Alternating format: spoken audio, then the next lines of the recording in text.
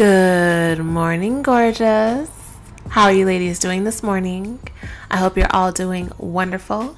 This is your host, Dr. Michelle Daff, and you're listening to a Feminine Impression podcast. In today's episode, we're going to be discussing a book review that I do live on my YouTube channel for the month of March.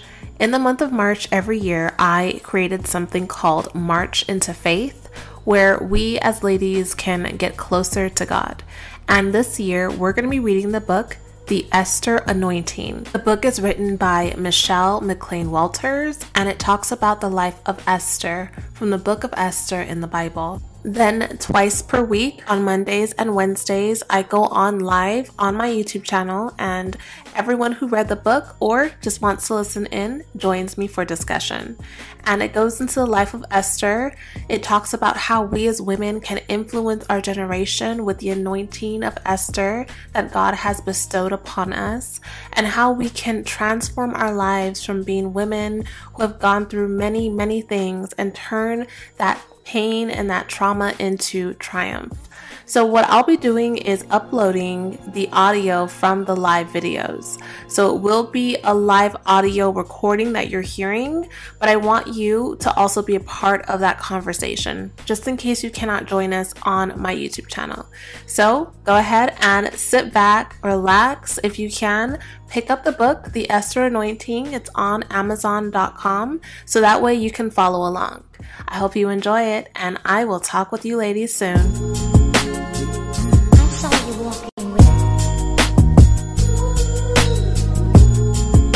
Hi ladies, welcome. This is my first live ever on YouTube, so I'm super excited. So we are here to talk about the book, The Esther Anointing. And this is written by Michelle McLean Walters. And it talks about femininity, courage, purpose, and having a relationship with God.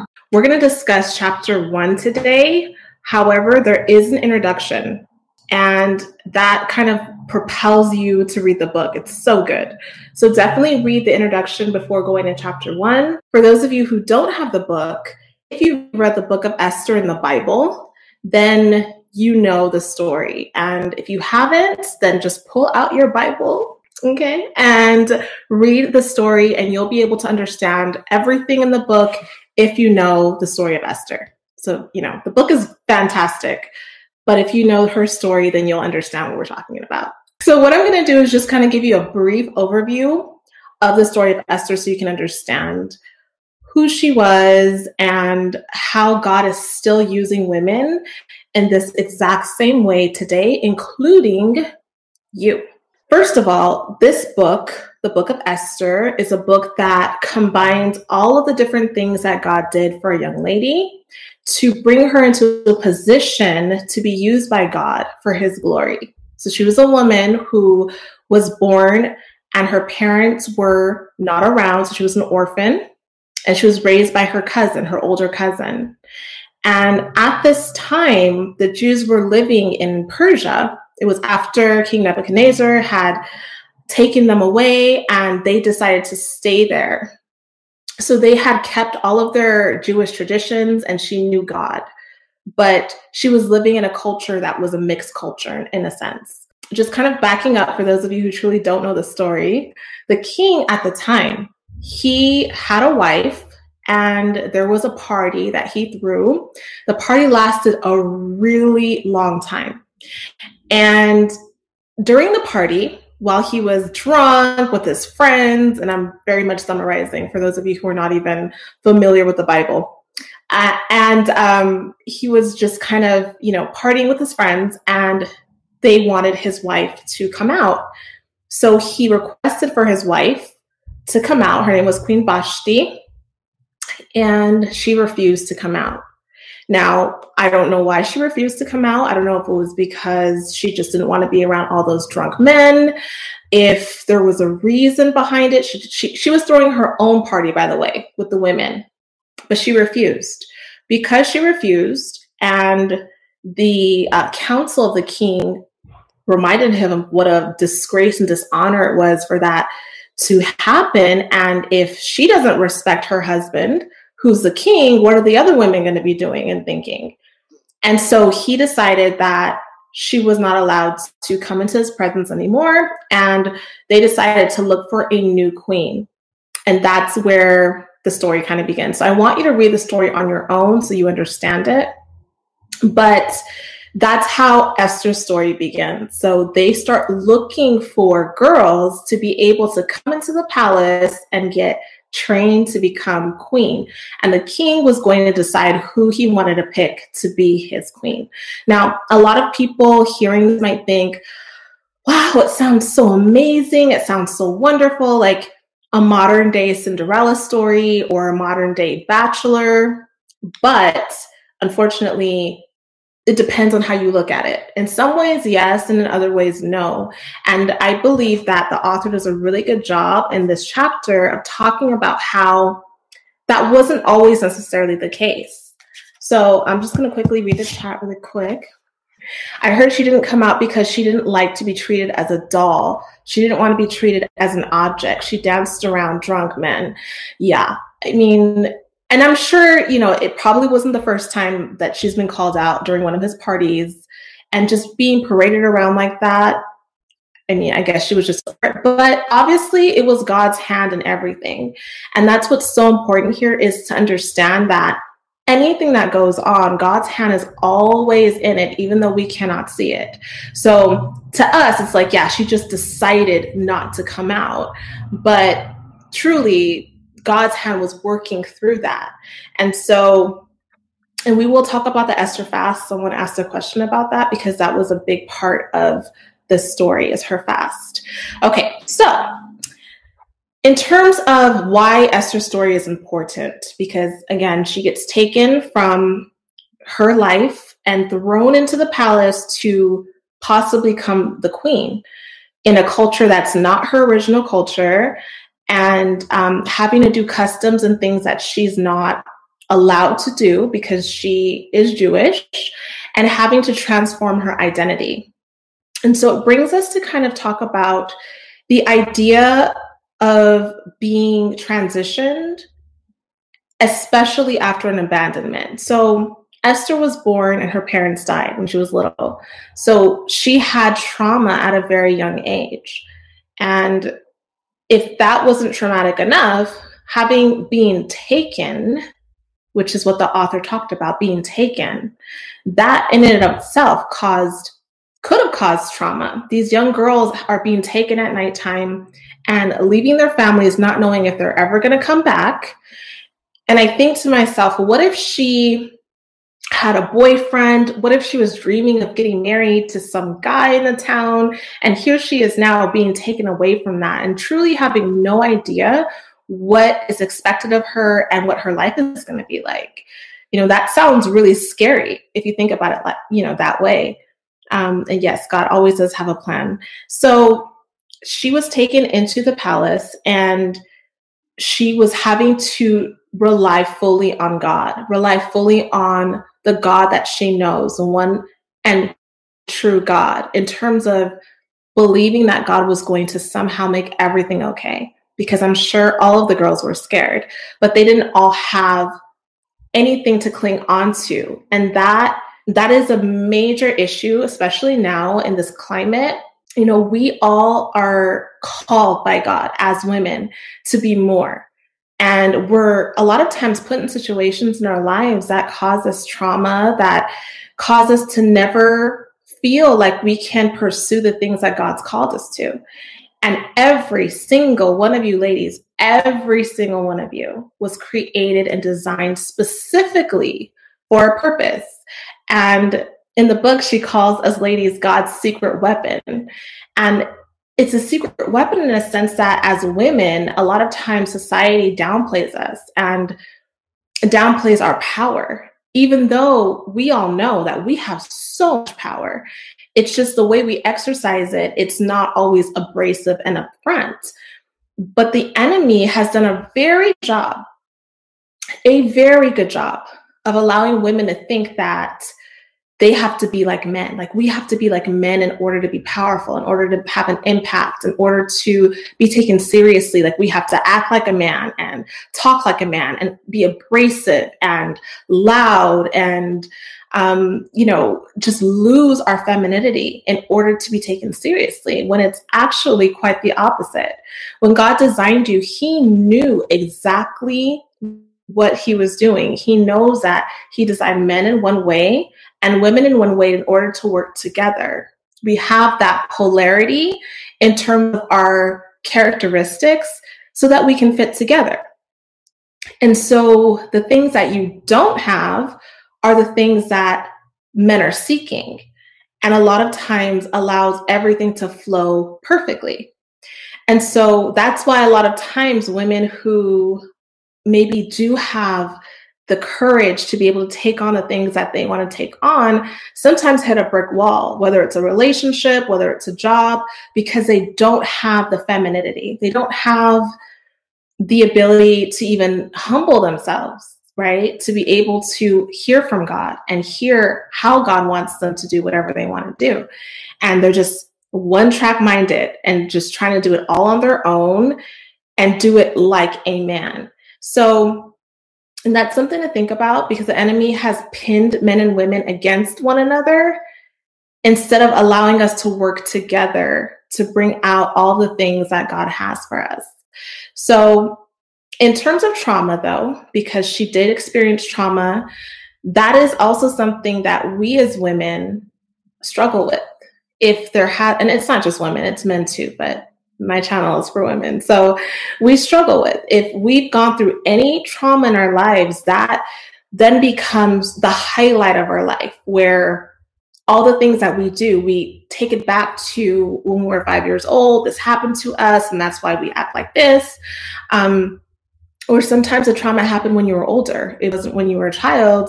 It was something that maybe you made a mistake and then it caused something else to happen. And you think, well, I guess that's it for me. Like, I have this bad history. I have a bad past. I don't have what it takes anymore. I lost my opportunity. And those are all lies that the enemy puts inside of you to make you feel like you can't. And something I've noticed is that a lot of women, and I say women, but I really mean everyone, a lot of people have these beautiful and amazing gifts, and the enemy does not know you. The devil doesn't know you. However, he does know and see certain things that could be amazing, and he knows God. He knows how God works. And so a lot of times the very thing that caused you the trauma or caused you the pain is the area that God wants to use to be able to just brighten up your life and to be able to make your life purposeful, to use to advance you to your purpose. So it's like a soft spot. We don't want to touch it because it's painful, but it's that very thing. For example, let's say you are really good with people and you love talking to people, you're really popular, you're sweet, but you used your popularity and your ability to talk to gossip about people, to tell lies about people, to just, you used it for bad things, right? A lot of times the enemy will do that so that you mess up your reputation, you mess up this beautiful gift that you have, and you've like perverted it for something so negative. But it was meant for you to be a speaker, or for you to be a teacher, or for you to be a mother, whatever it was meant for something good, but he tried to use it to hurt you. And that's the case for so many of us. That very thing is the area that God's going to use to allow you to blossom. And every single one of you has a gift, has an area that God wants you to touch, to be able to touch other people. And he designed you perfectly for that. So the way you look, where you were born, the color of your skin, the parents you had, the experiences you had are all connected for your purpose. So you must not abandon all the things that you had as dreams, because God put them inside of you for a reason. So I just wanted to touch on that. And okay, so just kind of going on with the chapter, if you've read it, and again, we're talking about the book, The Esther Anointing, we're reading chapter 1. So she had to leave what she knew, and her name was Hadassah. At the time, her name was not Esther. That's going to come up later, but she had to change her name because, again, she was taking on a new identity, and she didn't want to reveal her new identity because her cousin, who raised her, her father figure, told her not to. So she truly had to leave her heritage behind so that she could blend in. And that is something that's also, to me, a huge, huge, huge area of transition for people. A lot of us have to change who we are or change parts of us or hide parts of us for different things. And some of us just have to transition without being ready. So maybe you were younger and you had to leave. Maybe your parents were in the military or you were in foster care and you had to move a lot and you constantly had to go from one city, one school to the next. You're constantly having to get to know new people, you have this sense of anxiety of not knowing if you're going to fit in, if you're going to like the community. And as a kid, you don't have a lot of power, right? Or maybe you're an adult and your job is asking you to move, or your husband's job is asking you to move. And now you're somewhere brand new and you don't know what it's going to be like. And you have that sense of anxiety. It's a lot to move, but it's also a lot to move from one culture to another. So if you've moved from, some of you said you're from Haiti and from Africa, having to move to another country. And some people even try to hide the fact that they're from somewhere else. I know growing up, coming from Ghana, a lot of Africans would get made fun of at school. I have always been very proud of being from Ghana. So I would announce it all the time, but I would have family members when we would go out together, they would get upset with me for telling people that we're from Ghana because they themselves were hiding that part of them. They didn't want people to know that they weren't just African American. They had a different heritage. They wanted to fully adopt being African American and hide their heritage. And so, a lot of times it causes a lot of anxiety within people to decide which one I want to identify with and how do I do that? How do I hide it? And it can cause a lot of stress. But again, every single thing that happened to you and happened through you is all of God's plan. And there's no need to ever hide the person that you are because God created you perfectly. And to hide it or to feel like it's not for you is an insult to the Creator. Because you're insulting his work, you're insulting his wisdom and saying that, you can't be your best self by his design. You have to change it. So that's also a super important point. And just also understanding and peace is that God will always work through your trauma. He will always work through it. Even if you cannot see it, he will always do it. And in the book of Esther, it's the only book in the Bible that does not explicitly talk about God. And in terms of saying God's name, God is taken out of the book. You have to find him. You have to figure out, oh, that was God. In the same way you have to do in your own life.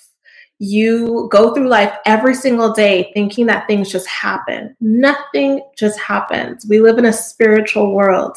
Everything is spiritual. And that's why it's so important when you wake up every day that you start your day off with prayer, because from the very beginning, the moment you wake up, the enemy is going to try and distort your day and take you on the wrong path. So waking up and asking, God to bring heaven down to earth, allowing his plan to impact your environment and your day is the most important thing that you can do for your day. So God is always working. And so even if you don't know what's going on, you can't see what's going on, there's always something going on in the spiritual world that's happening here in the physical world. So yes, no one knew that, God was doing certain things in this book unless you can see it through your spiritual eyes.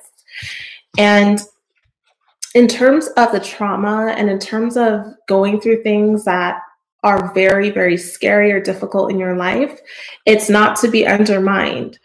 Trauma is different for everyone. Some people may consider something you don't consider traumatic. And just being a psychologist and being able to see how different people react to things. Sometimes there's a tragedy in one family and there's two siblings and they're maybe a year apart. And one of them is just so traumatized and needs tons of therapy and support. And the other is able to manage and they're fine. And they say, okay, well, let's put both of them on the same track. Let's give them both the same things. And one of them truly doesn't need it. Everyone handles situations differently, even if it's the same exact trauma. So you can never underestimate someone's trauma and say, that's not a big deal. It was a big deal for them. And when we go through trauma, it can be very paralyzing and bring a lot of fear, even if it's something like a car accident. You've been driving your whole life and then, God forbid, you had an accident and now it's like you don't ever want to drive again, right? And that is the enemy putting fear into your heart and making you feel like you're not capable of living your life effectively, because now you're going to have to find all of these ways to get around, right? So just understanding that God is greater than all of your fears and he will never leave you and he will never allow you to be hurt. If you seek him at all times, you will understand that a lot of the pain that you went through was for a purpose. Everything you go through is for a purpose. And he will get you there eventually if you seek him. I was talking to my cousin, we talked about how God can take you, like if you think of a GPS, right? You can go through one route and you can go straight there, or he can go a different route and take you through all these ups and downs and loops, but you're still going to get there. If you seek him, you're still going to reach that destination and you're going to have a very different experience on your way there. But one thing that God promises is that he will give you beauty for your ashes. I don't know if you've ever heard of that, beauty for ashes, but what he's saying is that all of the bad things that happen, all of the ashes, all of the hurt and the pain and the trauma you've experienced will be used to give you that crown of beauty. He'll give you that spiritual insight for you to say, oh, that's why it had to happen. That's why I had to meet this girl, because then we got into this terrible fight and it allowed me to be able to stand up for myself. And now I can teach young kids in the preschool class I teach how to stand up for themselves. But everything is always connected. The only way you won't see the connection is if you're living in that trauma and staying in that pain. And this happens very often in relationships. If you dated someone and this person treated you really bad or physically abused you or cheated on you, and you're so stuck on that trauma that you can't get over it. You're fantasizing, you're having dreams, you're stalking their page, you're stalking their new girlfriend, you are reaching out to this person, you're trying to find out reasons and why did you do it, and you're just stuck there, right? Or you're dating people who are just like this person. You keep dating the same man over and over again because you are looking for him still. You haven't learned the underlying reasons behind that. A lot of times it stops you from being happy, truly having joy, because you want this person to get what they deserve. So as long as you don't see that they're punished, you're not going to be happy because you're constantly looking backwards, right? That's something a lot of women struggle with, is feeling like all men are going to be like this guy, not being able to trust anyone, not being able to believe that they're worthy of having a wonderful man because they're stuck with this past trauma. So this is a bigger concept than a lot of people think because not everyone understands why they are the way that they are, what's happened to them along the way. And leaning on God and allowing God to work with you and allowing God to tell you, like, this is why it needed to happen. That's how you get your crown of beauty. That's how you're able to stand tall and say, I forgive this person. I don't want them to have a bad life. What they did to me was terrible, but I understand why I had to go through that, and truly letting it go. Until you don't, if you don't do that, the enemy is always going to have a grip on you and you're always going to be in prison. So it truly is to your benefit to be able to see the beauty in everything you've gone through. And that scripture, if you want to look for it, is Isaiah 61:3. That's Isaiah 61:3 if you want to read the scripture about how the Lord will give you beauty for your ashes. So yes, in the book, she does give an example about a woman who had a dream and different things went wrong, and how the Lord was able to still direct her to fulfilling that passion that she had at a young age. And something that's important to remember is that everything that God's put in your heart is there for a reason.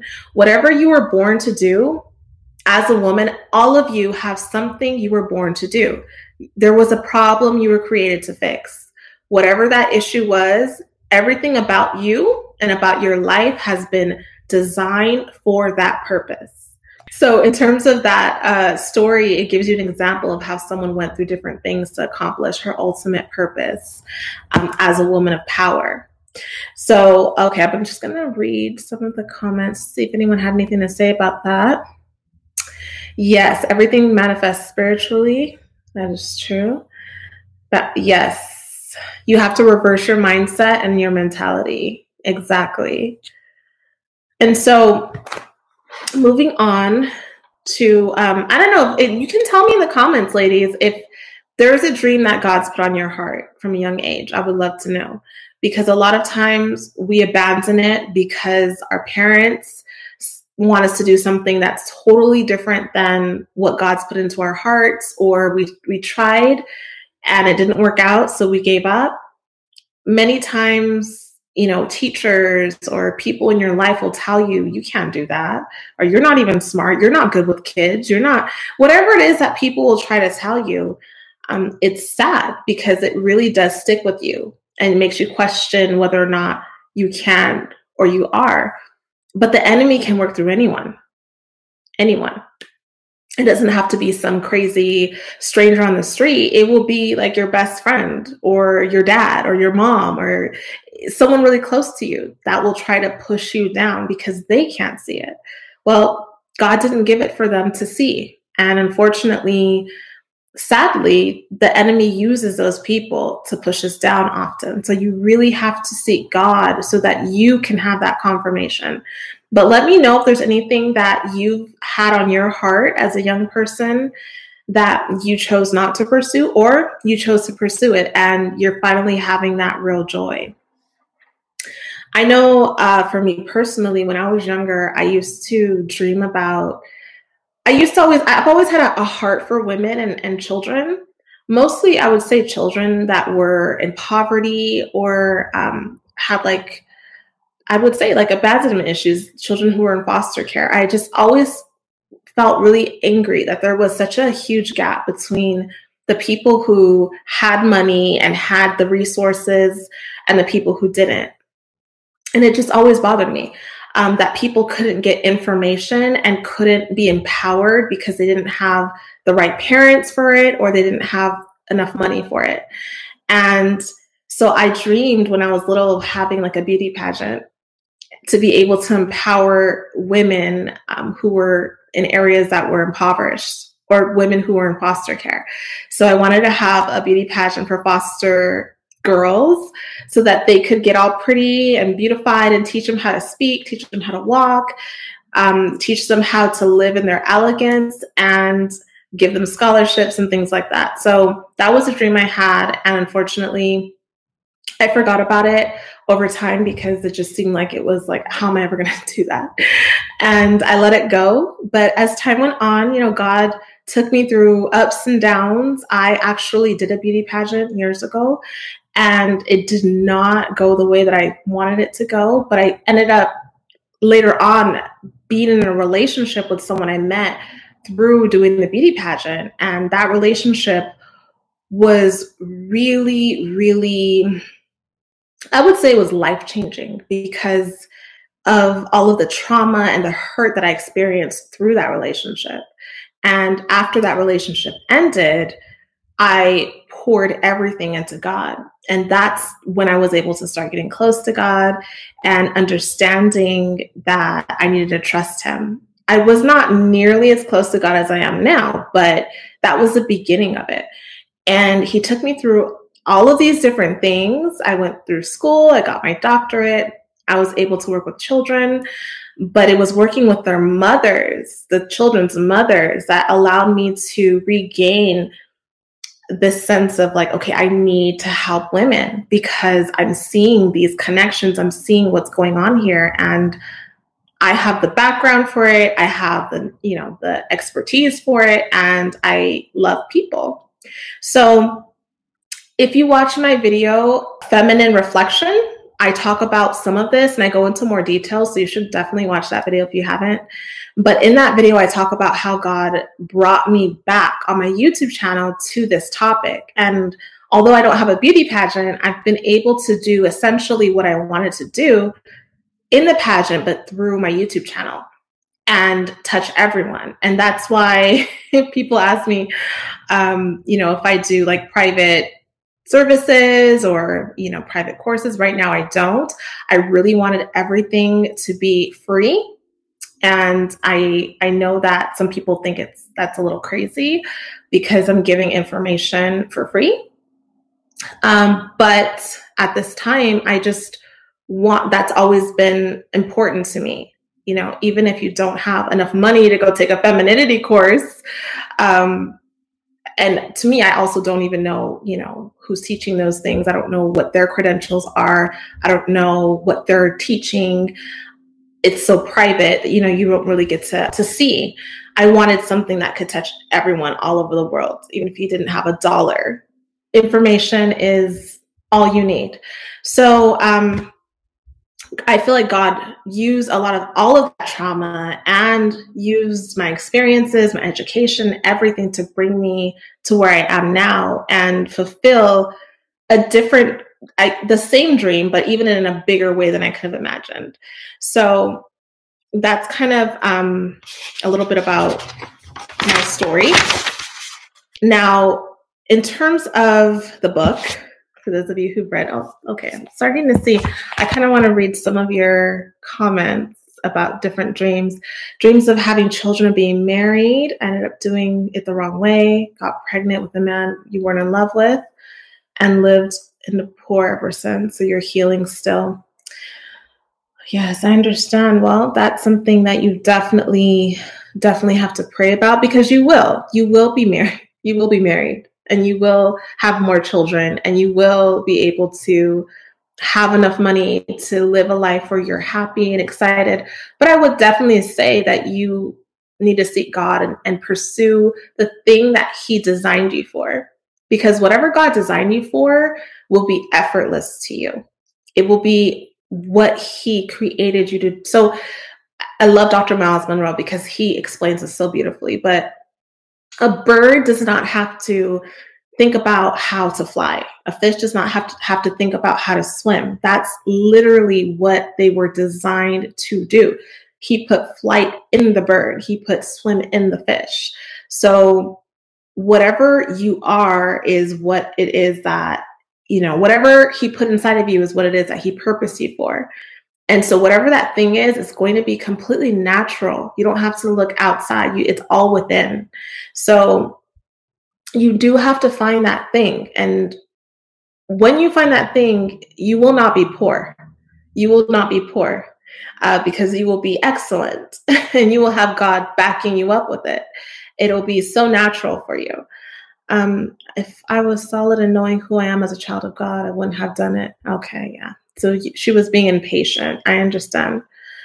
That's a lot of us are really impatient, and that blocks our blessings because we don't get to go through We don't get to learn everything God needed us to learn before he gives us what we need to have. In the book, there are declarations that she wants you to say to allow yourself to be empowered by the things that God's put on your heart. But I first actually want to read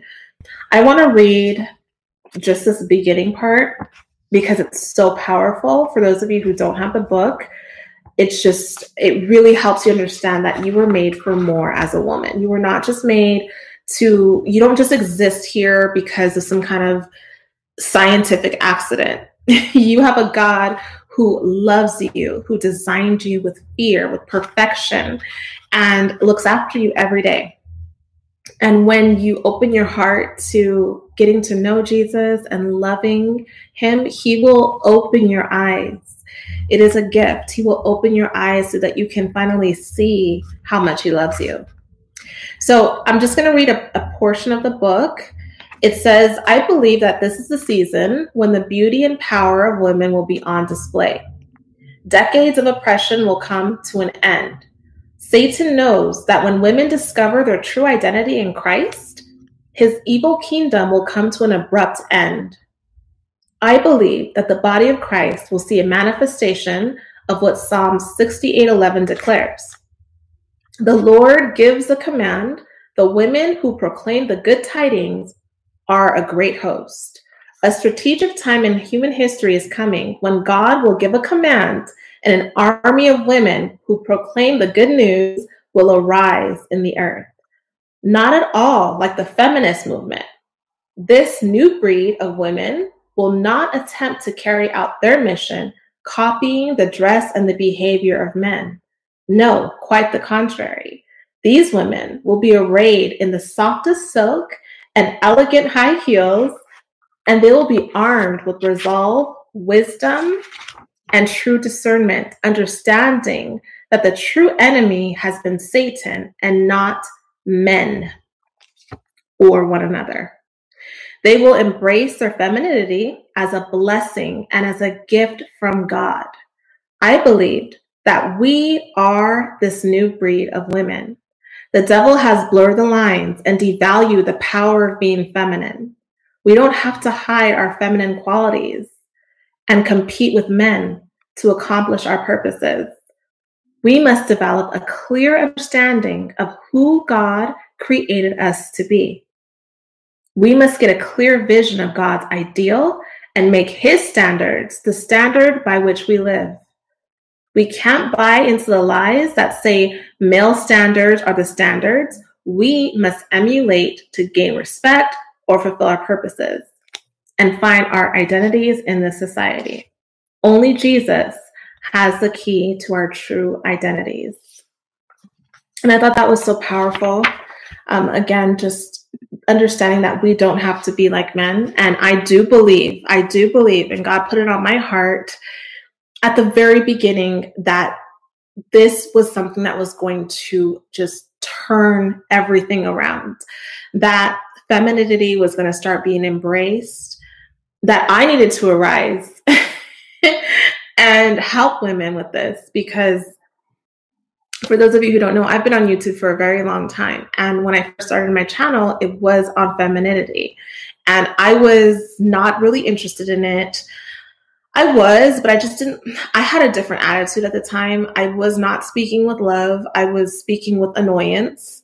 I also did not want to deal with all of the backlash from people. I wasn't mature enough to be able to deal with the people who had something negative to say about it.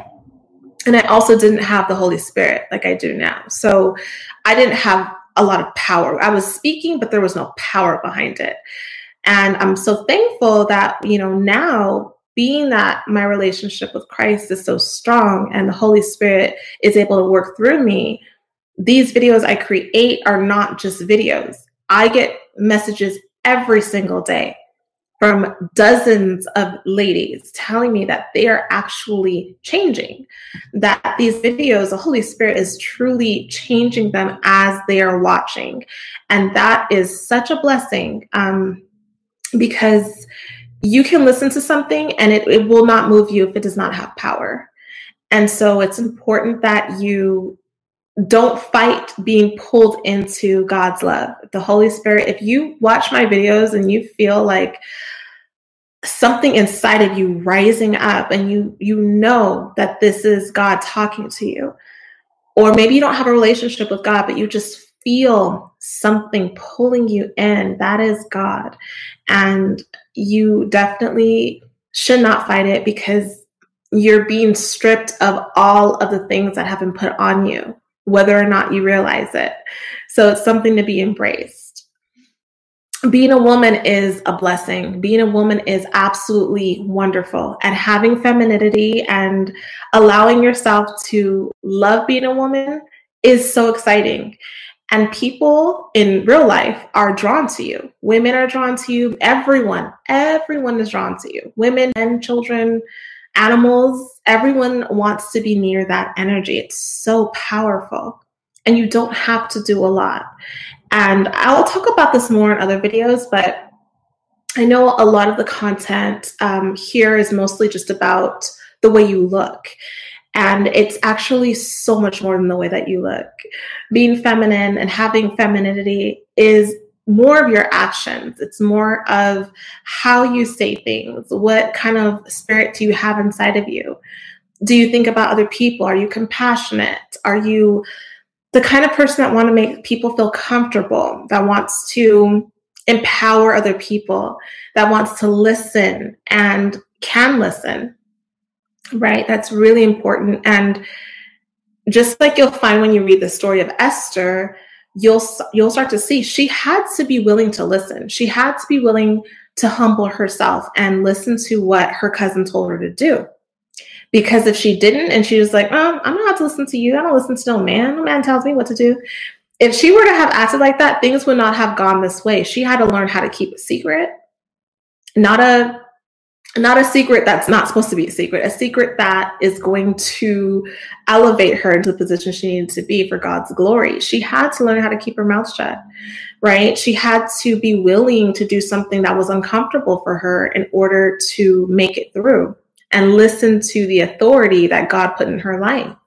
So all of this is necessary. In order to be feminine, you have to be able to have wisdom and love in your heart to put other people first.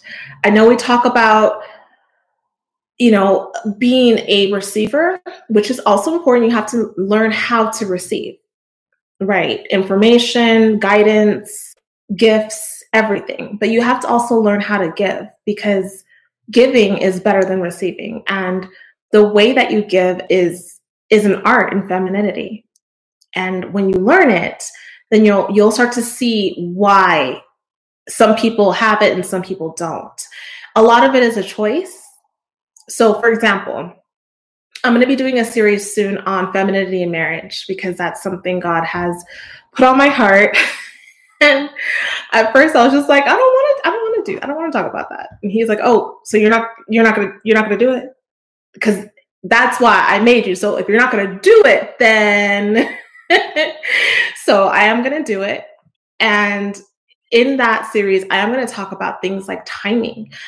As a feminine woman, you have to understand that it's not always what you want. You have to think about other people. So if you're married and you're upset with your husband, but you know he has a meeting today, and you just want to get it out, and you just go and you tell him like whatever you're mad about, and now he's all irritated, the meeting doesn't go well.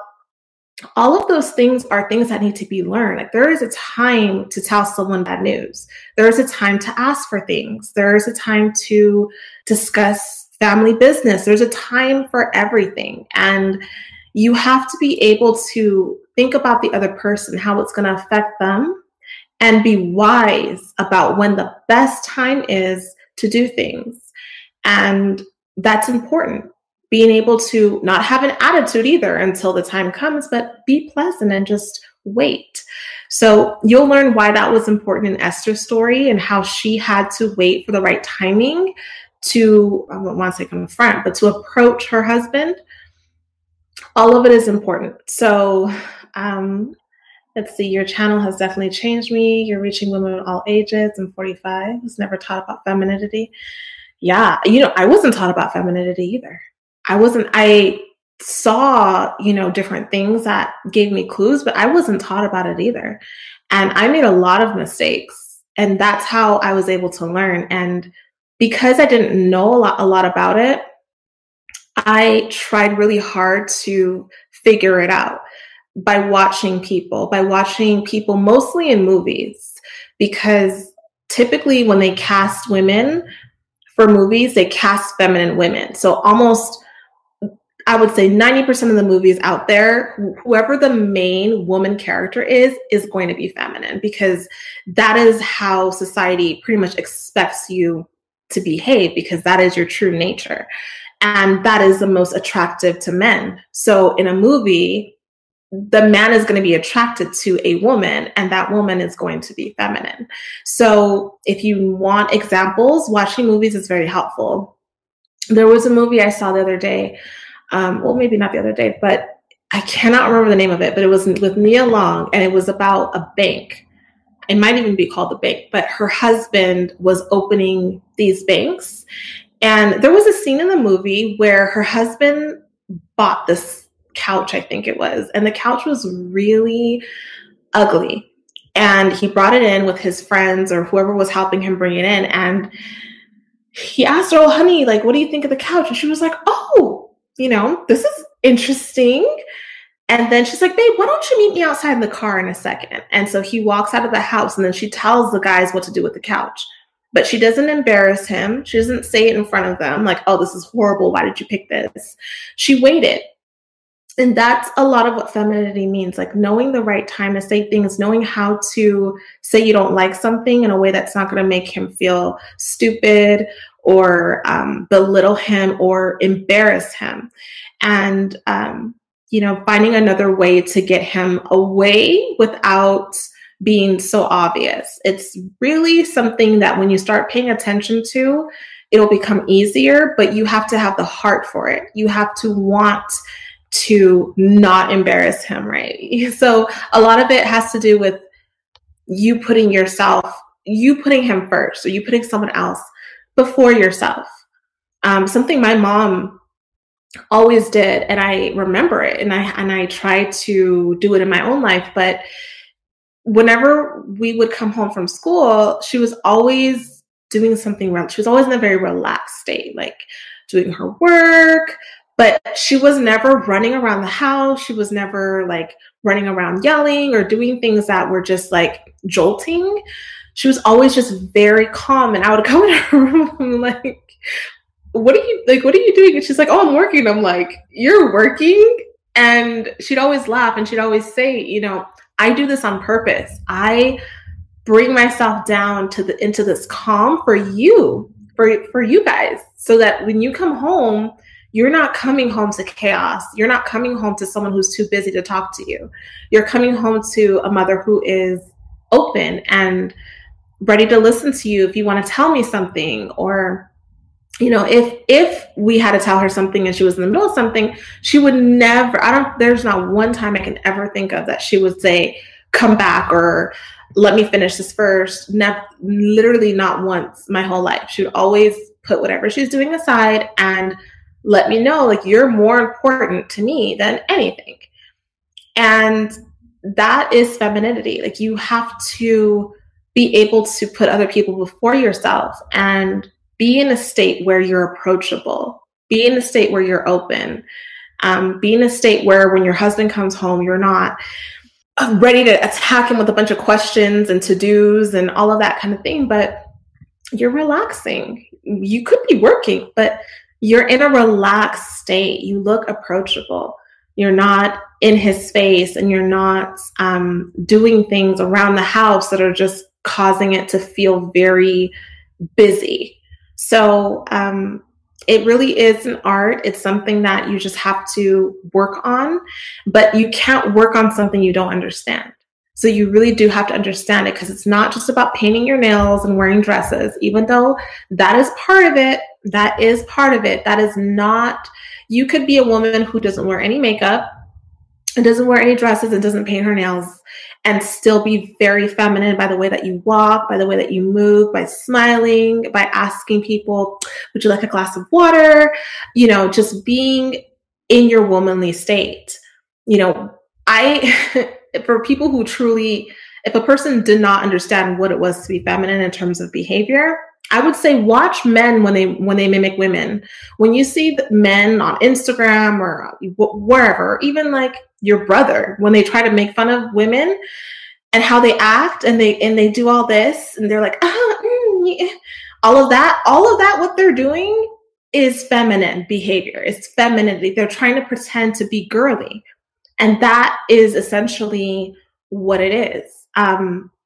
It's that, and then when they do it, you look at them and you're like, please stop, because it goes so against their nature, right, to act that way. Now, there are feminine characteristics, like feminine energies, but in terms of femininity, that is something that God gave us a gift to women. It comes very naturally to us, unless you're fighting it.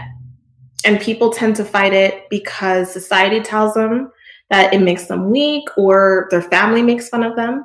If you have a family that is very masculine and that kind of thing, when you start to care about the way you look, when you're not abrasive, when you're not loud, you may not feel comfortable being yourself because you're afraid that they're going to look at you and make fun of you or ask you why you're acting like that. So a lot of us really fight against our own nature for things that we don't even consider. So I'm just going to look through the comments. Yes, I'm excited for my new series too. Is 28 too old to live with your mother if you two are completely different people? I don't think that it depends. I mean, some cultures you live with your parents until you get married. So I don't think that there's an age in terms of women, but it depends on where you are financially. It depends on if the household if you can move out, like if you can afford to, you should, if you can, in order to gain that sense of autonomy and independence, especially if the person's toxic, then yeah, I wouldn't want you to be with anyone who's toxic. But if you're just different, you can make it work.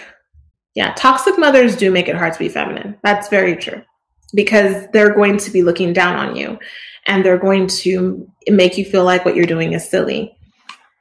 But I'm hoping that this book will help you to understand why that's important and how that helps you and how God can use you with your natural design and make things easier for you with your natural design.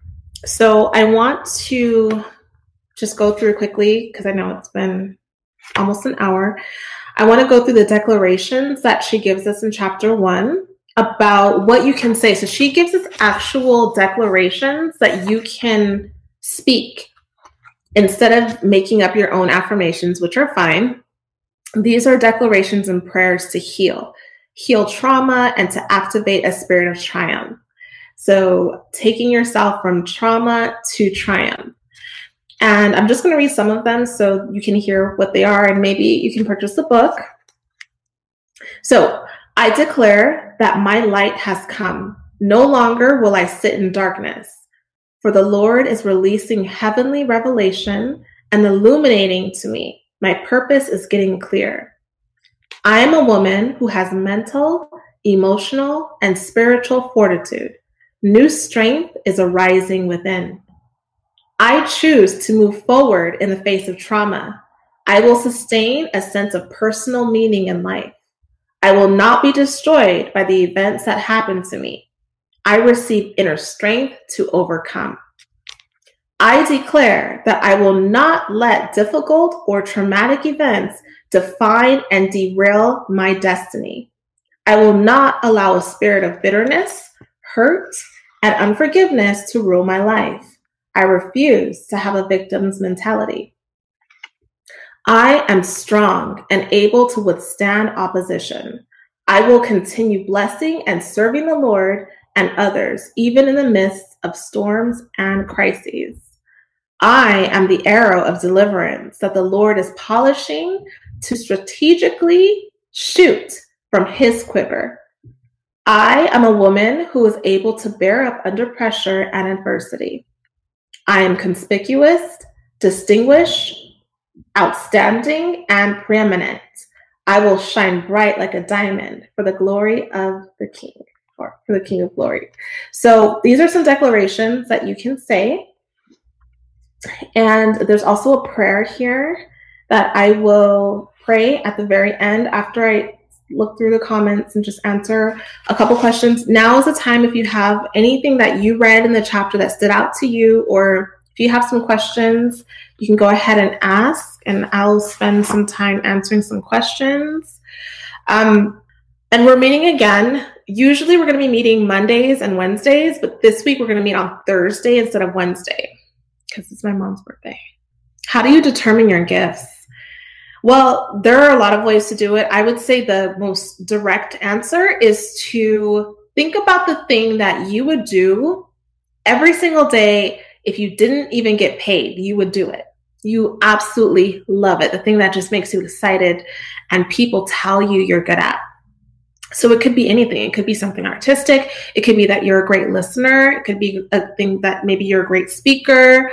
And some people, let me tell you, are not great speakers. And until they decide to seek God, God can open their eyes to the fact that they're supposed to be speakers. They're supposed to be working for the Lord. So maybe you have a stutter, maybe you have a lisp, maybe you just can't seem to get words out. There are a lot of things that God can do or the enemy can do that can restrict you from speaking. And so maybe you think that you're not a speaker, and that goes in any category. There may be things about you that you're like, I would do this, but I can't do it. And that's when you really need to pray and fast and ask God to release and reveal that to you. Because if you look at Moses, he was asked to speak and he's like, I can't speak, like I have a stutter. And God's like, well, who do you think gave you the stutter?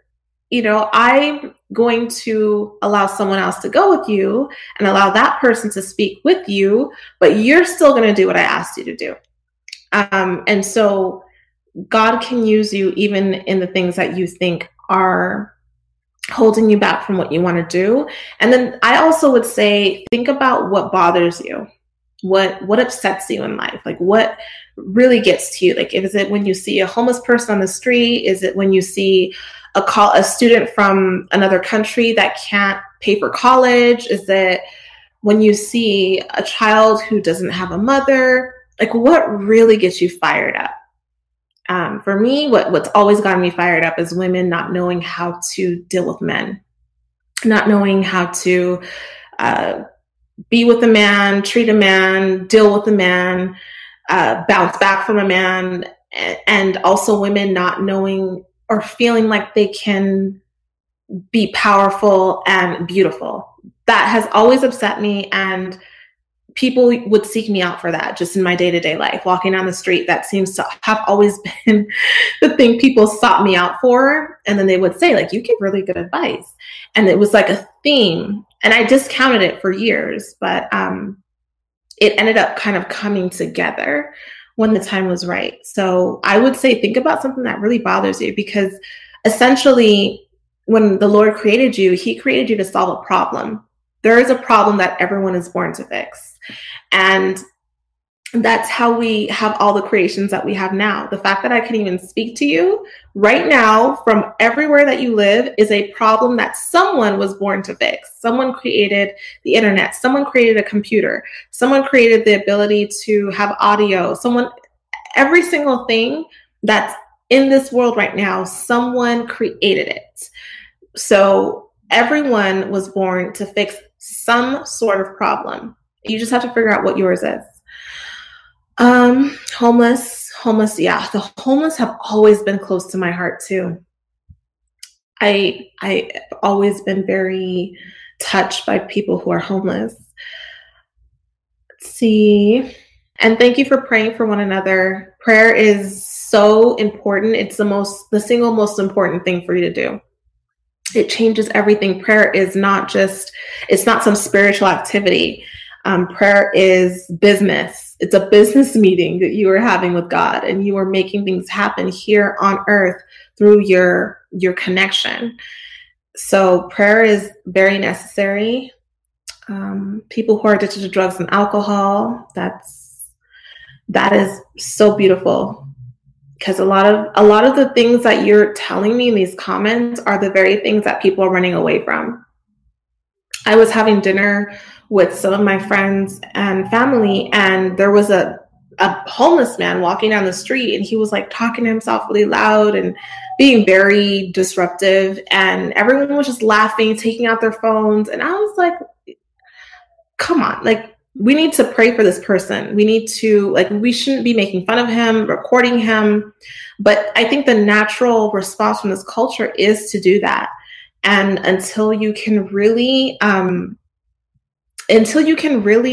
be touched by God in that way, your heart can be changed to actually care about people. Because some of you ladies don't even like people. You don't like people. And that's why you can't help anyone, because you don't like them. Or you don't trust them. Or you have so much anxiety, you can't even imagine fulfilling your purpose because you're too scared to talk to people. So, I mean, there's so many things that hold you back from what God wants you to do. And until you break those things, He can't move you. Trust me when I tell you this, because this is my first live. Me doing this whole thing right now, I was not trying to do this. But I had to break out of I was not going to let fear or anything hold me back from helping you guys. Like, helping you ladies was more serious to me than me feeling uncomfortable doing this. And a lot of times that's just where it starts. Like, you just have to start, and God will help you with everything. So you really can't allow, like, you stopping yourself from doing what God's asked you to do is preventing someone else from doing what they have to do. I told Joshua, and Joshua has been so amazing, by the way. He's the one who started my podcast. Without him, I would have never done a podcast.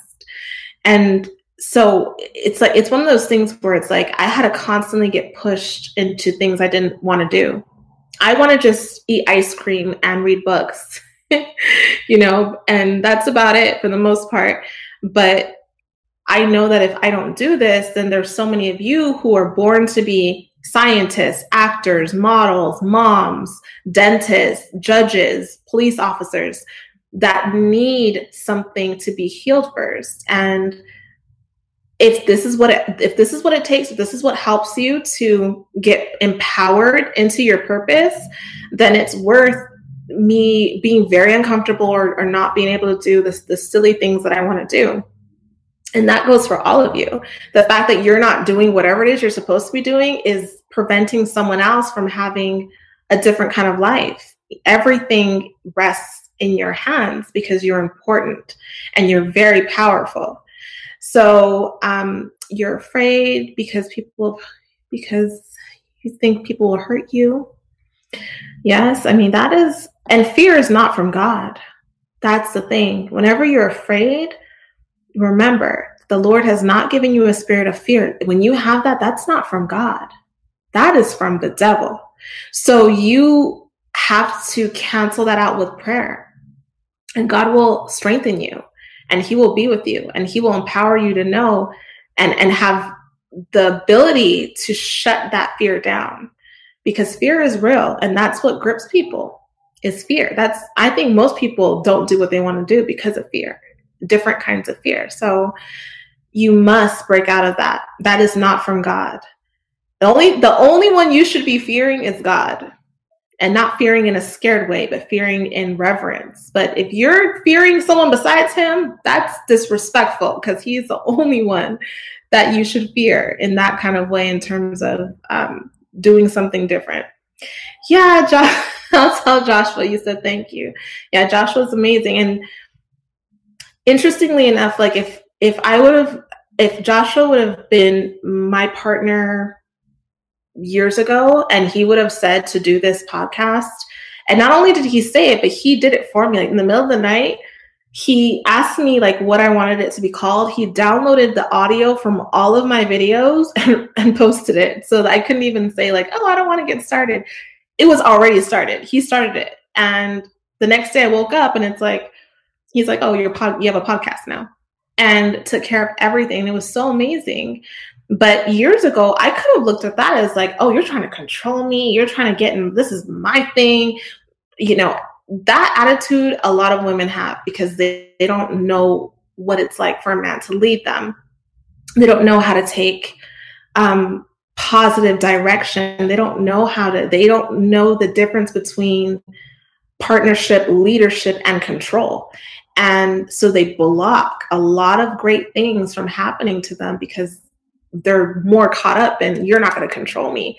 So that's something to really, really think about. But I will tell him, he said, thank you. See, the fear is a spiritual recognition, right? The fear of God is a spiritual, it's a reverence.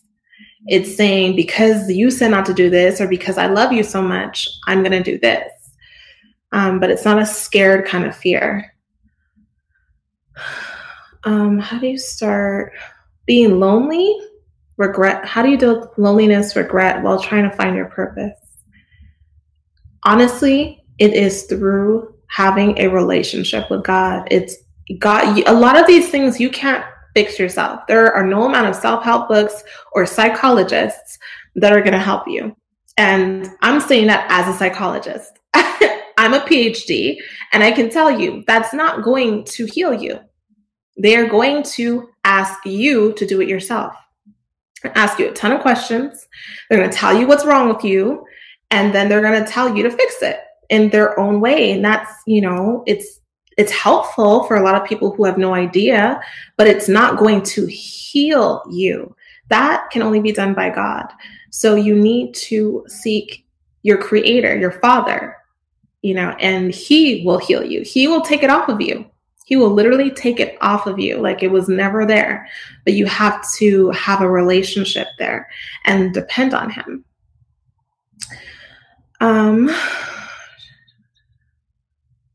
I would say become full of yourself, full of life, self-love, goal-getting to the point where you're so occupied. Once you seek God and you ask him to take that off of you and you start pursuing what your purpose is, you won't have time to feel lonely. You will feel so busy because you'll have this burden on your heart to do something, and you will get going, and you won't even have time to be alone or feel lonely. You're never alone, by the way. But loneliness is something that we put on ourselves because we're not occupied with pursuing our purpose. As a Christian, do you think as a Christian we should only have Christian therapists? It's okay if they're the opposite gender. In terms of gender, I do not think that matters. I think for some people, as a matter of fact, sometimes it helps when they're not the same gender. They feel more comfortable or they get a different insight. So gender, I don't think that matters. Having only a Christian therapist? No, not necessarily. I think it's best to have a Christian therapist because they can give you the scientific knowledge, and then they can also give you the biblical knowledge. They can give you scriptures to stand on. They can pray with you. If they have the Holy Spirit can work through them to transform you. So I would definitely prefer a Christian therapist because I believe that you would have a faster recovery, so to speak, there would be more power in those sessions. But I don't think that it really matters if you have a relationship with God yourself. The God will use a therapist to help you, right? So really the key is you having God as your safety, your refuge, your strength, all of that. Do I believe in sex before marriage? No, I do not. I have a video on that. You can watch it. I don't believe you should be having sex until you are married for so many reasons. There's a laundry list of reasons why you shouldn't. And you don't need to. You don't need to. That's the bottom line. You don't need to. When I see the comments under that particular video, it breaks my heart. I see so many women who didn't even want to, but felt like they needed to, and felt like they didn't have a reason to say no, and got themselves into all kinds of situations. I mean, this is just, I can do another video if you want me to on all the reasons why you shouldn't, but the answer is no. I do not believe in sex before marriage. If you've already had sex before marriage, you just stop. At any point in your life, you just literally stop. You stop and you repent. Repenting means to change your thinking, change your mind, go the other direction and recognize, okay, I was doing this. I don't want to anymore, or I don't think it's right anymore. And you stop. You do not have to answer the phone calls of people who you used to sleep with. You don't have to be bothered by people who want to try to convince you. You make a decision and you stick to it. You show up for yourself and you stop allowing other people to dictate what you do with your life and your body. What are some signs that someone's addicted to suffering? I don't know. I think that sometimes some people enjoy that feeling because some people don't feel. And sometimes when you've been heartbroken or you've been hurt, there's this feeling that just resides in your chest and you feel it all day. Sometimes you can shut it down, but you can always tap into that feeling, that pain. Some people don't like listening to like love songs because of that. There are certain love songs, even if you're not heartbroken, you listen to it, you just feel sad. And you like that feeling. Sometimes you want to feel like that, right? That feeling right there, some people like that feeling because it's comfortable. They've been in there so long that it's like touching like a sore wound. Some people say that when they have like a wound or when they have like a tender spot, they like to like touch it sometimes because it gives them the sensation. Some people need that emotional sensation because they don't have anything else in their life. And so they keep touching it. And I don't know if addiction is the right word, but some people do like the comfort in feeling something because up until then, they probably didn't feel much. Hard to fight temptation. Temptation is hard to fight because it's power. There's spiritual power there. And once you open the door to that, you've opened the door to a lot of spiritual things that are going to hold on to you, especially if you haven't changed your mind.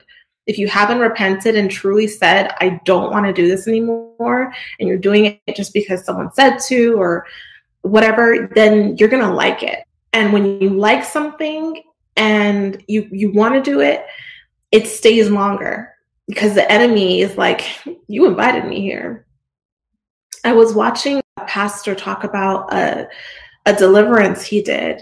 Wonderful pastor. And he was just telling me that, or he was speaking about it. I think it was Derek Prince. He passed away, but he was talking about a deliverance that he did for someone. And it was, I think, an addiction of some sort. And he was able to actually get the demons to respond. And the demons inside of this person, they said, we're not going anywhere. She invited us here. She likes this, and sometimes there are things about ourselves that we do not like and do not want. And there are some things that we know are wrong, but we do like and we do want, and we're not ready to let it go. And there is a difference. So until you change your mind, until you repent and really say, I don't want it anymore, you're fighting. I mean, it's like you're fighting against yourself and you're not really even fighting at all. And God is never going to go against your will. God will always give you free will. So if you really like it and you're not really ready to let it go and you're asking God to let it, it's like, he's not going to go against your will, but he will help you when you're ready to let it go. So she asked, what video is it that I'm talking about? It's called the Hoe Phase, the HOE, the Hoe Phase. So if you want to watch it, you can find it. Do you believe that God will send you your soulmate 31 years later? I do not believe God sends soulmates. I don't believe that. I think God brings different people to you in your life and you make the decision on who you want to be with. I don't believe God picks your partner for you because then that would be going against your free will. And then he's responsible for your mistakes. If you say, oh, God, you sent me this person, then you can blame him when you pick the wrong guy. He does not send you a soulmate. He sends you different people and presents them to you and you decide. Even Adam and Eve was not, God did not say, Adam, this is your wife. He presented her, and then he was the one who decided to be with her. He presented her. When you read the Hebrew text, the word was to present. But I do believe that God will continue presenting people to you. I don't believe that he will just stop, but you have to be able to recognize who those people are. And you have to also be developed enough for God to send you someone great, because if you're not, I personally believe God loves his children, which is all of us, but I'm talking about the men. I believe God loves his children so much that he would not be presenting someone so grand for you to ruin with your problems, like your insecurities, or be cheating on him. All the things that you're struggling with, you need to be flushed out if you want to have someone fantastic, because I believe God loves his children too much to be presenting them to someone who is wired to be hurting them because they're not healed. Which Bible do you use to read the Hebrew text? So there are Bibles that are in, I'll find those. I'll find a way to link it. I'll do a post, and I'll post the different Bibles that you can get that'll help you, because sometimes it's good to read things in a different text so you can hear the exact wording. How to intentionally become a Proverbs 31 woman. Well, you can first, once you read it, you can go through it line by line and start incorporating those things into your life. So it says that she rises early, right? So start working on waking up earlier and preparing your house, preparing your day, preparing your food, getting things organized. So I would say just go line by line, and of course, pray on it, meditate on it. Meditating on it is just like reading it, taking it in. It could just be one line that you read the whole month. You're stuck on one line, but you're just really letting that one scripture manifest in your life. That's good. No kissing before marriage. Wow. You don't have to do anything you don't want to do. Mm-hmm.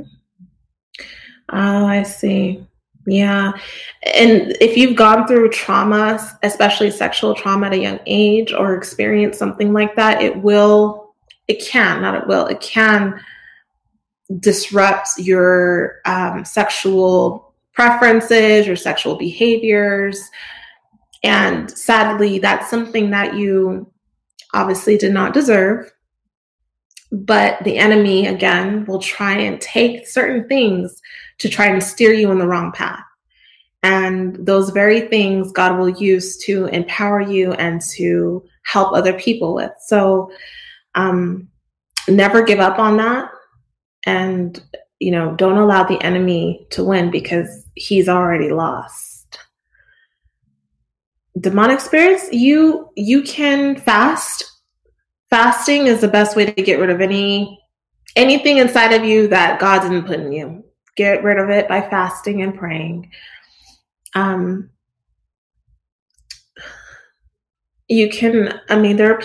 are pastors and people out there that can also lay hands on you and pray for you. With that, I would just recommend that you obviously use your discernment and know who's doing it and all of that.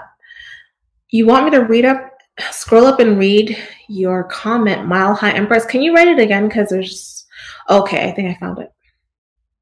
Been with your husband 11 years straight, no infidelity on either side. But how do I know he is the one God chose for me?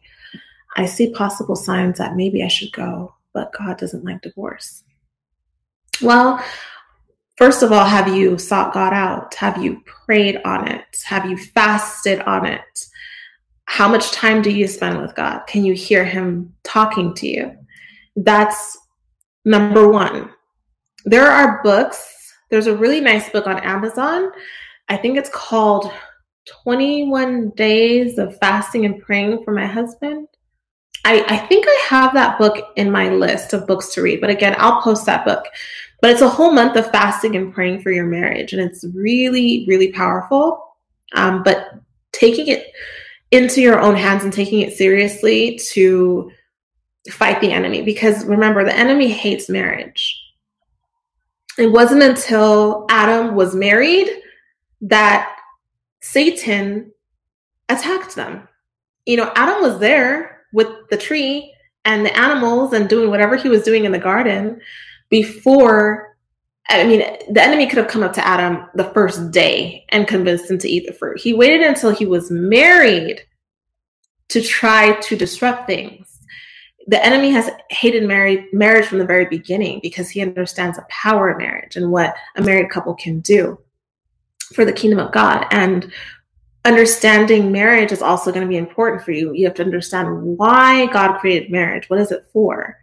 And it's great to be in love and all of that. That's great. But there's a bigger purpose. There's a kingdom purpose behind marriage, and understanding how you and your partner can work together to be able to fulfill the purpose that he had for bringing you together.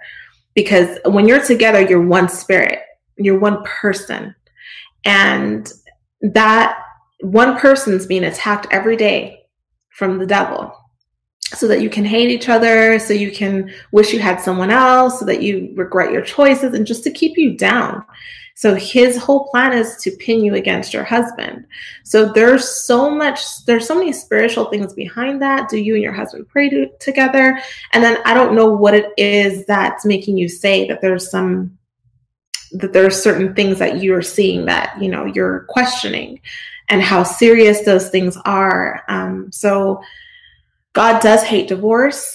He does hate divorce. And, he did say that marriage is a mystery. So there are things about marriage that we don't necessarily understand that he does. But if you are one spirit, if you are one person, that to me also just sounds so deep that I can't even wrap my mind around what that means. If you're becoming one spiritually. I heard another pastor talking about how there was a woman and her husband was involved in the occult, tarot reading, fortune telling, all of that stuff. He was involved in all of those witchcraft type behaviors, and he died. And the wife was being attacked spiritually, having nightmares, having all kinds of things, feeling fearful, depression. All these things were happening to her after her husband died. And when he was able to have clarity on the situation, he was able to seek God and understood that the devils and the demons were sticking on to his wife even after he died, because when they got married, they became one spirit.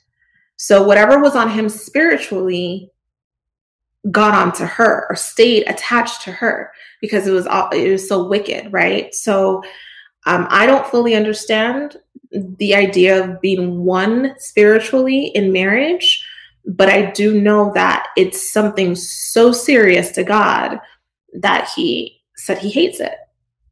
So I would definitely pray about it, pray with your husband, and fast. Fasting is so important. We'll talk about that in Esther's story. It's so powerful and it's so necessary. So you're very welcome. Thank you so much. Yes, I pray the Holy Spirit will give you wisdom through all of this. So, okay, it's almost 8 o'clock. I know it's getting late, so I'm going to go ahead and wrap up for tonight. I'm so thankful for all of you ladies that joined me today. I'm going to just read this prayer so you can join me. You can just close your eyes, or if you have the book, you can read it too. I'm going to read the prayer at the end, and then on Thursday, I'll be back, because I didn't really get any times from you ladies as to what time works, so I'll be back at 6:30 on Thursday. So this is a prayer. You can close your eyes and just listen. Lord, you are my refuge and my strength, my very present help in a time of adversity. I embrace your healing and deliverance. You are the glory and the lifter of my head. The brightness of God's countenance is turned towards me. I am the apple of your eye, and the favor and glory of the Lord will arise over me. Lord, clothe me in a mantle of dignity and strength. In Jesus' name, I pray. Amen. Amen. So Thank you so much, ladies, for all being here today. Thank you for joining me, and make sure this week that you just think about the things that God put on your heart, the fact that God has called you as a woman of his own creation, one that he designed before the beginning of time. He knew he was going to send you to do something powerful here on this earth, and he's equipped you for it. He loves you so, so, so much, and he just wants you to come back to him, and he will help you with every single thing that you need. As I always say, seek ye first the kingdom of God and his righteousness, and all of these things shall be added on to you. If you seek the kingdom first, remember, God is a king. God is a king, and you are his daughter. You are his queen, and he will give you a crown. He will give you a crown to wear for the rest of your life, and once you're able to seek him, you'll be able to figure out why everything had to happen. I love you, and I will see you in the next video on Thursday. Bye.